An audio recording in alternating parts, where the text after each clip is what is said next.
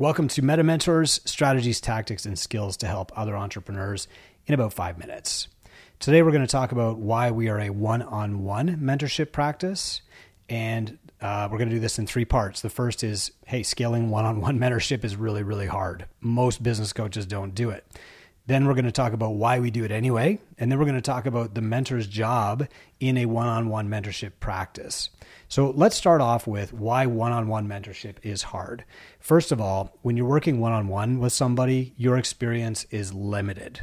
Now, we have a huge collective of professional mentors, and the challenge is getting those unique lessons, those N=1 experiences into a collective set of knowledge and then sharing that knowledge effectively with everybody. That is tough, and it requires several different layers to be working together at once, but I'm going to talk about that in a moment.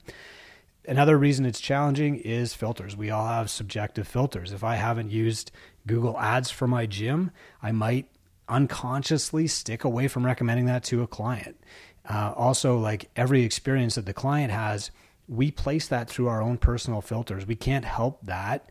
Instead of just being completely objective and looking at the data and saying, here's what the data says, we sometimes say, well, here's what worked in my gym because it's just quicker and easier. So it is a challenge to remain objective, even though that is our job.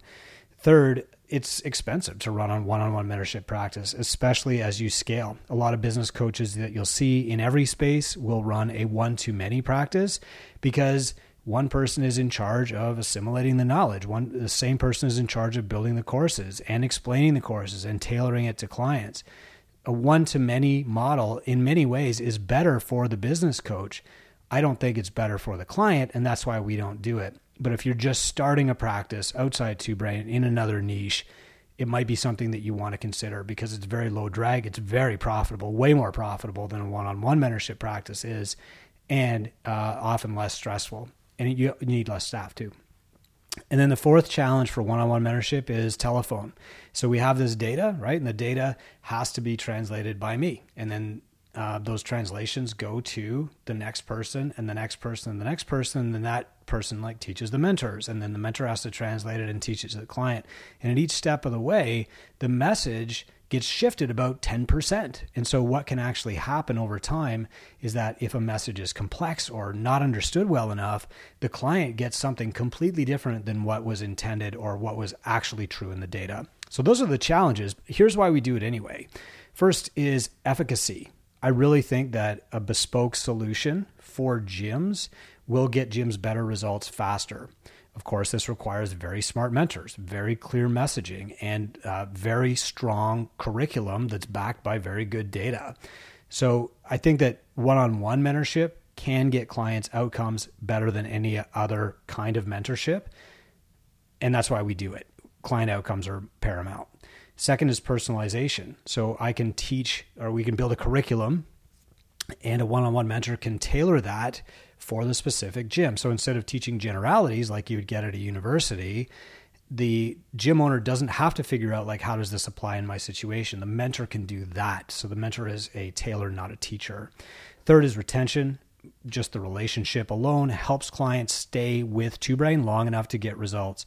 One reason that people don't get great results in one-to-many group coaching programs is because there's no relationship, and they quit before they can start seeing the results. So the curriculum might be good, the coaching might be good, but they leave too early. They don't get that compounding effect. And fourth is outcomes. Working one-on-one with a coach who is focused on a specific goal for the client should get that client there faster.